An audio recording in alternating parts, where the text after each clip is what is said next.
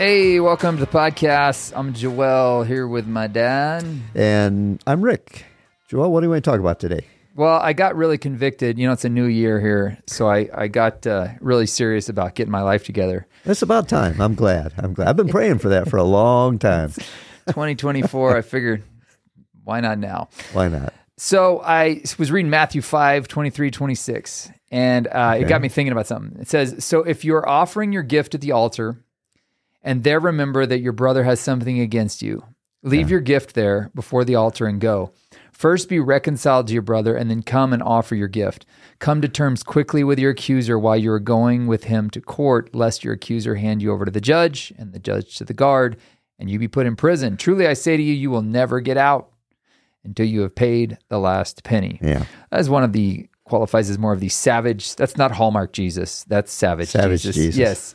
But my question is this, because the longer I live, the more I realize there are some relationships that just can't be reconciled. Right. So as a counselor, I've seen, first of all, there's some relationships like if you've been abused, you probably don't go and seek reconciliation from that person. If you're dealing with a narcissist, you're probably never going to get reconciliation because it's always going to be your fault. Yeah. So I want to talk specifically about those situations in life where you come to a place where maybe you want to find reconciliation with your ex-spouse or your ex-pastor or whatever, but it's just not going to happen because they don't want it, or maybe they've passed away. Maybe you're trying to reconcile with a father or mother who's passed away. Yeah. What do you do in those situations? Well, as you know, I think, first of all, it's important to understand there's a difference between forgiveness and reconciliation. I am called to always forgive. But again, reconciliation may not be possible. And we see a scripture where it clearly, it sounds like from that passage you read in Matthew that you just keep working at it. You keep working at it until you're reconciled. Right. But you're going to see, we'll look at another passage in a minute that just comes to mind, that reconciliation isn't always possible, but forgiveness always is. Because forgiveness is something you do, it's internal, it's something you actually do for yourself more than anything else. Because it just gets the acid out of your soul and out of your stomach that's going to destroy you. So you can always forgive, but reconciliation isn't always possible. And that forgiveness piece is huge. So I wrote a devotional based on a book I wrote called Fully You. Mm-hmm. And hold on, let me get it. It's shameless self-promotion. Okay. This is why we do video. Right here, this book right here. So I wrote a YouVersion devotional called The Power to Forgive. It's based off of chapter 6 of this book. It's one of my most downloaded devotionals. And what's fascinating is I get on a weekly basis multiple emails from people that go, wow, I did not realize how much unforgiveness was weighing me down. Wow. I didn't think it was possible to forgive after what they did to me. First of all, I thought it was unforgivable, or I just didn't even know where to start. Forgiveness, you're right. I mean, that's the foundation for all of this. If you can't, forgiveness is the foundation for our whole faith, really. Yeah. If you don't learn to forgive, Jesus even says that. He's like, hey, I've forgiven you. Now you're called to go do the exact same thing. You've been given the power to do it. You've been forgiven, so therefore you must forgive. Yeah. And the thing is, too, I think one of the stumbling blocks where we think we can't forgive is, well, there's several of them, but one of them we feel like it's some kind of a feeling. Okay, so I forgive them, but I still feel. Forgiveness, like love, is not a feeling. It's an action you take. It's a decision you make. You choose to love somebody, and that is an action. So you do loving things, whether you feel it or not. You see that in marriage. You've been together so many years, you may not feel those warm fuzzies all the time, but you still behave in a loving way, and then oftentimes the feelings follow. But it's an action you take. Forgiveness is the same way. You behave in a way as though you've forgiven them, whether you feel it or not.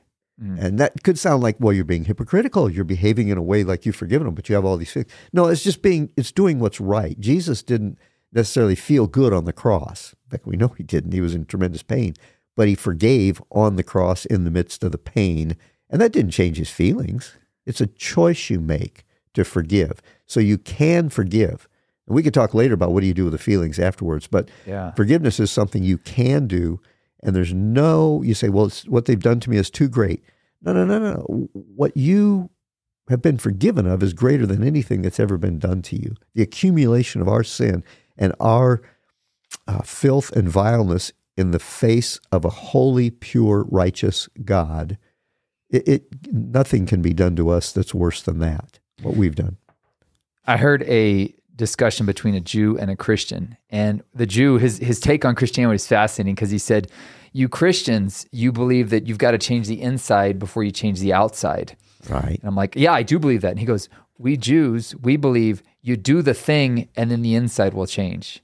And I was like, now that's interesting. It's both, actually. That's what I thought. I realized actually it's two sides of the same coin. Like sometimes you've got to just do what's right because it's right and then trust the feelings to follow. Yeah. But then there's also things you're never going to conquer until you get an inside healing. So it's both. Right. It's not a yes or a yes and no. It's yes and also. Yeah. And that's an important thing because I think a lot of times I'll wait for the feeling to come before I forgive. And you're probably not going to, especially if they really burn you, you're not going to feel a feeling. I've never felt like, oh, it's the right time to forgive now. I've just had to go, I got to do it because it's the command. So you do the thing and then you get the feeling. And it's interesting because both are true in that case. Yeah, exactly. So you know it's time to forgive. You've forgiven. The feelings are starting to follow. And now you're like, what is it? One of the steps in Alcoholics Anonymous is you got to go and right your wrongs, right? Yeah. It's like step 9 or something like that. It's time to go and right the wrongs, the people you've done wrong. And but there's like people that have done you wrong, right? In the reverse, that maybe you're trying to reconcile with. You're trying to get an apology from them. It's not going to happen. Divide that out for me. Yeah. Well, where I was saying that reconciliation is not always possible, and I think we see a beautiful picture of what reconciliation really is in 2 Corinthians 5, and it's a powerful passage. It says that God was in Christ reconciling the world to himself. And then it goes on, and now he has given us a ministry of reconciliation whereby we are declaring to the world, this is our message to the world, you be reconciled to God. So in other words, God, and then it goes on to say he was reconciling the world to himself, not counting men's sins against them, which is amazing, because we want to focus on that. But what it's saying is that God has already made peace with us, with the world, with mankind. He has made peace with us. But that reconciliation is not complete until you make peace with God. And it really does us no benefit either. So the unbeliever right now, God is not even counting men's sins against them. But that does them no good unless they then take the step to be reconciled to God. And so God's already reconciled himself. God was in Christ, reconciling the world unto himself, not counting men's sins against them. He's now given us the message to go out and say, hey, God's at peace with you. God's not mad at you, but you, to be of any benefit, to receive this peace that God's made with you, you need to be at peace with him. And so the point is, we know that most of the world will not reconcile themselves to God. And so in the same way, I can make peace in my heart with someone who's offended me. So I'm not eaten up by it. I'm at total peace. You're my friend.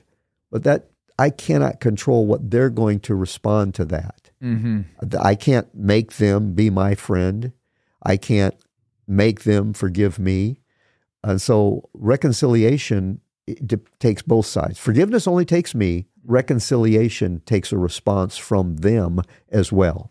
That's hard because I know for me, there's not much that I don't think I can get done if I don't exert myself. Long enough, hard enough, push harder, sheer exertion of will, we can get this done. Yeah. And I think that's a lot of the way we make ourselves miserable is maybe there's a situation where you've just got to acknowledge there's not going to be able to be reconciliation. There's not going to be able to tie a bow on this thing. You've written the letter, you sent out the apology, you've tried to reconcile. They want nothing to do with it. And if you're waiting for the happy ending, you're just going to make yourself miserable. I'm doing right now this daily devotionals on TikTok and Facebook and YouTube where I'm going through the book of Ecclesiastes. And right now I'm on the passage today, I just did it, where he says, what's crooked cannot be straightened. What's crooked cannot be straightened. What's uncountable can't be counted. Basically, he's saying, guys, there's some stuff that just is what it is. And you can make yourself miserable trying to tie a bow on it and make sure your happy ending comes.